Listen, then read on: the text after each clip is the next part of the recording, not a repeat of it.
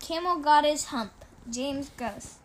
Now this is the next tale, and it tells how the camel got its big hump.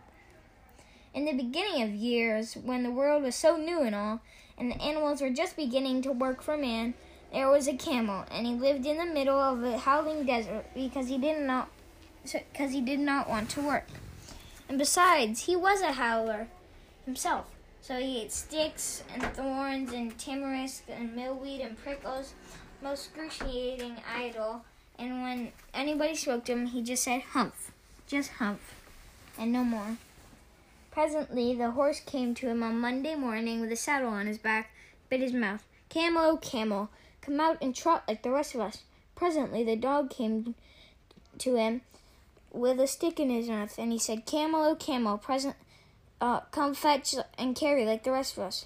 "Humph," the camel said, and the dog went away and told the man.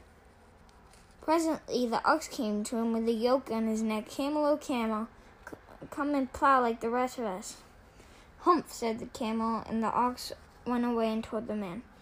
At the end of the day, the man called the horse and the dog and the ox together, said, 303, I'm very sorry for you. With the world so new and all, I'm gonna have to leave him alone, and you must work double time to make up for it." That made the three very angry. With the world so new and all, and they held a pavilier and Indaba and Panchayat and a powwow on the edge of the desert, and a camel came chewing on milkweed, the most excruciating idol, and laughed at them. Then he said, "Humph," and went away. Presently, they came along the jinn in charge of all deserts, rolling in a cloud of dust. Jinns always travel that way because it is magic, and he stopped to have a leer and powwow with the three. "The jinn of all deserts," said the horse, "Is it right for anyone to be the idol with the world so new and all?" "Certainly not," said the jinn. "Well," said the horse, "there's a thing in the middle of your howling desert, and he's a howler himself, with a long neck and long legs. He hasn't done a stroke of work since Monday morning, and he won't trot." "Whoo," said the jinn, whistling, "that's my camel, for all the gold in Arabia." "What does he say about it?" He says, "Humph," said the dog, "and he won't fetch or carry." "Does he say anything else?" "Only humph, and he won't plow," said the ox. "Very good," said the jinn. I'll humph him if you kindly wait a minute." "Very good," said the jinn.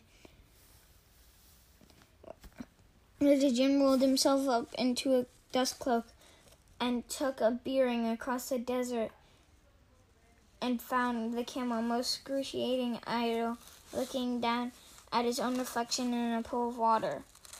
"Long and bubbling friend," said the jinn, what this I hear of your doing no work with the world so new and all." "Humph," said the camel. The jinn sat down with his chin in his hand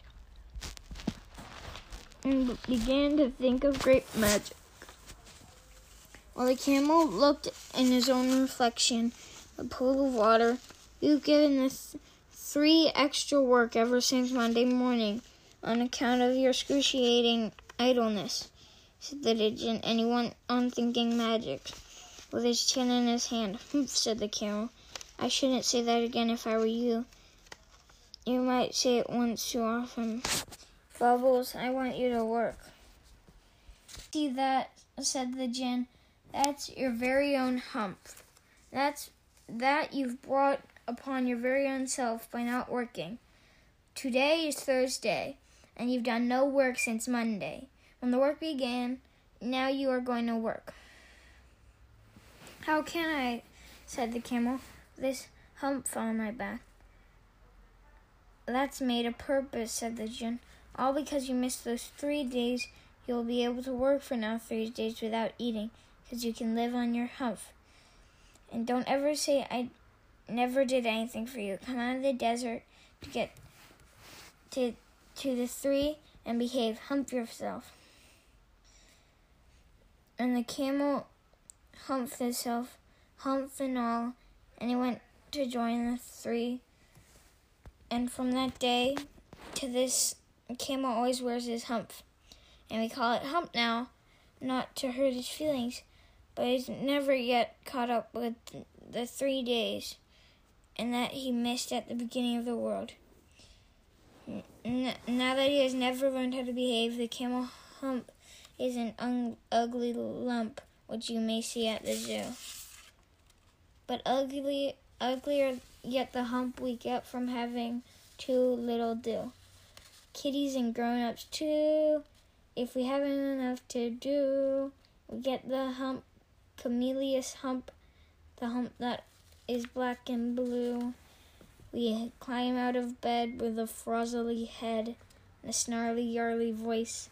Shiver and scowl, we grunt and growl at our bath and our boots and our toys. There ought to be a corner for me, and I know there is one for you.